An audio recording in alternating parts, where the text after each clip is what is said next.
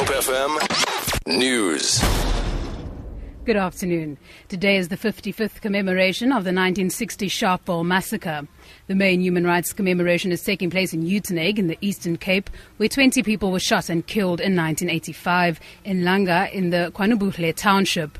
Meanwhile, the Arts and Culture Department says South Africans should not forget those who sacrificed their lives to ensure that the country has a strong human rights culture. The department spokesperson, Sandile Memela. This is simply to remind all of us about those who made sacrifices to get us to be where we are. And of course, today coincides with the 30th anniversary of the brutal and violent shooting of people in Langa township. And of course, this was a repetition of what had happened 25 years earlier. Minister in the presidency, Jeff Radebe, has urged all South Africans to make road safety their priority. Radebe has been speaking during the funeral service of the bodyguard Lawrence Lensoane in Vlakfontein village in Limpopo. Lensoane, fellow bodyguard Lesiba Sekele and Minister Colin Shabane all died in a car crash on the N1 in Limpopo last Sunday.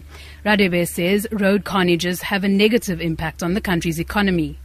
The trauma that is caused by road accident in South Africa is incalculable. We're here because of a road accident. But more than the trauma that we experience in South Africa, the death and so on, but the cost to the South African economy is major. We lose more than 300 billion rand per annum because of road accidents.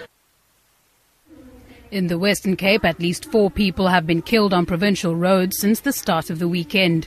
2 passengers died after a taxi drove into the Liesbeek River on the N2 coming into Cape Town after swerving to avoid a collision between 2 other taxis. A motorist also died in Goodwood in a crash with another vehicle, while a pedestrian was killed in Citrusdal. In the province's continued clampdown on drunk drivers, 8 have been arrested in various roadblocks held across the province. Provincial Traffic Chief Kenny Africa. We stopped 1,409 vehicles in these roadblocks, and 1,084 drivers were tested for alcohol. At the end of the day, we arrested 8 drunken drivers. So there was also 1 person arrested for being in possession of a huge amount of dagga in the Swellendam area.